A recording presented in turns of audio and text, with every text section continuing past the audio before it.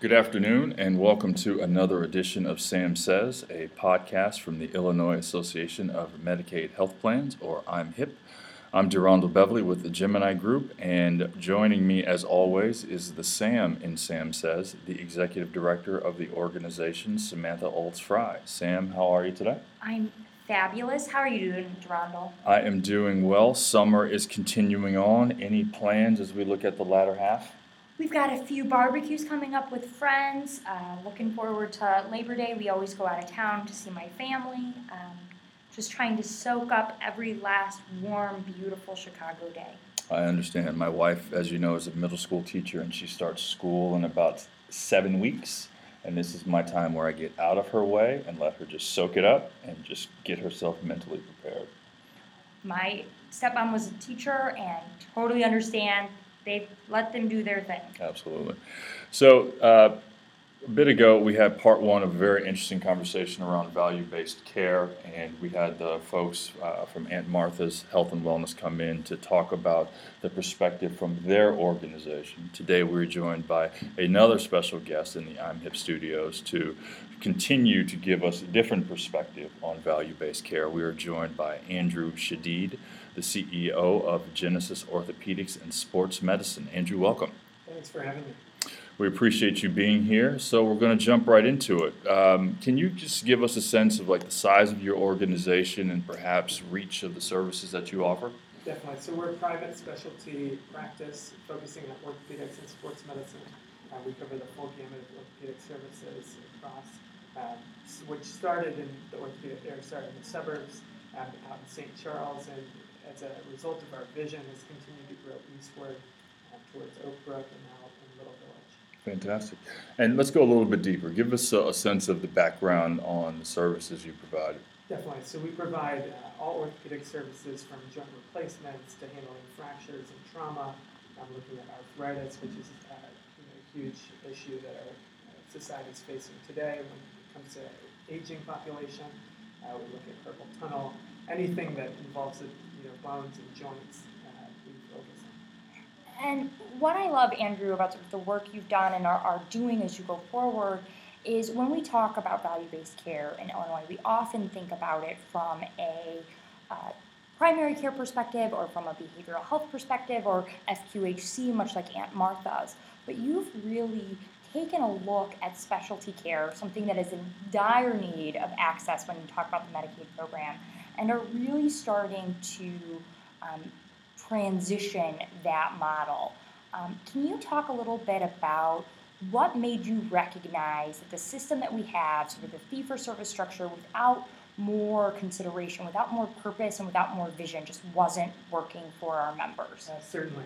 So I think the value-based care is actually a strategy that we're using to accomplish our main goal, which is a driving purpose that we have within us, which is that everyone's deserving of health care. And as we began to field more calls from patients on managed care plans, and 3 years ago had to tell them, sorry, we don't accept them, we realized that this is not aligned with our values as a practice and as human beings. And as a result of that, we had to get involved in delivering these services to those patients. As a strategy, we realized that at Medicaid rates, that's not possible to stay afloat as an organization, as a private practice, with zero subsidies outside of what we receive just on a fee-for-service basis currently, and to be able to offer care to that population. So we had to drastically redesign our entire care delivery model in order to take care of that population. And so what we're seeking to do today is say value-based care is where we need to be. It's the direction that we're heading in order to take care of this population successfully. Because if we don't, we can't do it and still stay open. How important is it to, as your organization continues to grow, to build in those pivot points so that you're looking at what's happening for the service needs of tomorrow and positioning your organization accordingly? Certainly. It's incredibly important. In fact, it's probably the most important thing that we're looking at today.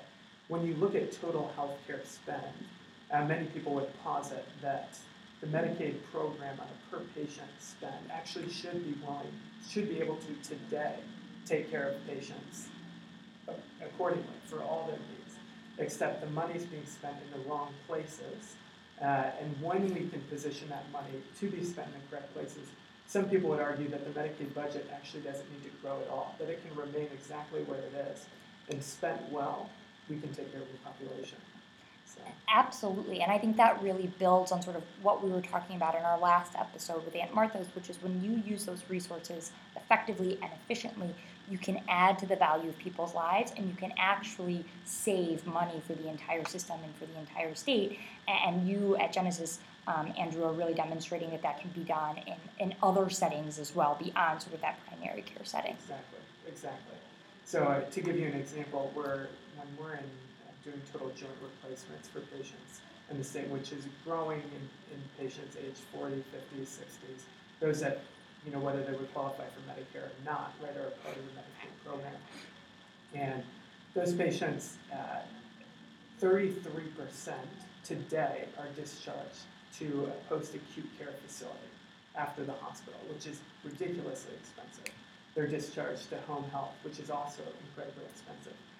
Our discharge rates to those places are 6% and 8% respectively, with 86% of our patients discharged directly at home. What is involved in that is significant. It's education of patients, it's education of their family members, it's education of hospital staffs and nurses. But what comes as a result of those savings is lots of money that can be spent elsewhere in the healthcare system. Mm-hmm. And so as we think about value-based care, it's essentially for us looking at bundles of care. And in those bundles, total spend over a certain number of days, being able as a physician, on the physician side, to determine where is that money going to be spent so that we can most efficiently take care of those patients. Right, and it requires a lot of purposeful thought and planning and communication and engaging in the member on the front end as opposed to sort of after the fact. So what do we have to put into place now after the procedure? Well, that's too late. You've got to think really at the beginning of the process. What tools and systems are we going to put in place to make sure this member flows through this journey of healthcare, whatever it may be, whether it's a joint replacement or arthritic care, to ensure that the outcomes are exactly where we need them to be. Certainly. Can you give us a sense, and this is something that Sam and I have talked about in previous episodes, can you give us a sense about that education and that engagement and what your organization does specifically there to make sure that members are prepared and have the knowledge that they need? Sure. So from an educational standpoint of members, let's use specific procedures like a total joint replacement, a hip or a knee. Typically these patients are in their 50s, 60s, and after the procedure go home with somewhat limited mobility. If they are at home, going up and down stairs is not always an option. Even making their meals right themselves, it can be difficult sometimes. The environment in which they go home to, right? Is it a clean environment? Is it not a clean environment? Sometimes, we've been talking about some of the social determinants of care. If it's not a clean environment, there's significant higher risk for infection. However, if we compare those things to even hospital infection rates, right, we're still making a judgment call as to whether or not are they going to be safer at home or in the hospital. Mm-hmm. Hospital infection rates are notoriously high. And so as a provider, we're both having to educate patients and many times against where the system is leading them, right? In a system in which hospital systems do own significant resources and have to cover their fixed costs, it is no reason to think that a nurse is incentivized in one way or another, whether it's certainly probably not monetarily, but it is based on the way that they were educated to send patients, into home health and into post-acute care. In our case, we're often educating the patient saying, here's the reasons why you don't want to be in those places. Mm-hmm. You don't want to be there because of higher infection rates. You don't want to be there because you're at higher risk of getting a blood clot if you're not walking around and up and out of your bed. A story about that. In hospitals today, when patients try and get up out of their bed without a nurse at their side, alarms start to go off, right? Mm-hmm. Because they're not able to do that because they're a fall risk. Well, in our line of business, the patient not getting up out of bed means that they're going to get a blood clot, get a PE, and die. Mm-hmm. And so these are very serious things that we actually have to educate patients on and say, no, it's better for you to be out of bed. It's better for you to be home. It's better for you to be interacting with your kids and your family. And you're not going to be able to do it alone. You're going to have some type of partner, a spouse, a child, someone that's helping you along the process. But that's where these communities of care coordination are really, really important. Great. And as we wrap, is there anything that you want our listeners and partners to be aware of? Any type of upcoming events or anything big projects that folks should be mindful of as in the coming weeks and months? Sure, yeah, we're really excited. We're opening our 4th office in Austin in about a month, and so keep the eye out. I know that we'll be hopefully continuing to grow to provide more services. Specialty care is one of the things, and specifically orthopedics is something that patients throughout the city are waiting 1 month to 3 to 5 months for just to get in for an appointment. And it's something that we're currently offering on a same day or next day basis because of the model that we've been able to develop. So. Great. Well, we appreciate you joining us to continue this wonderful conversation. Andrew Shadid, the CEO of Genesis Orthopedics and Sports Medicine, thank you for joining us.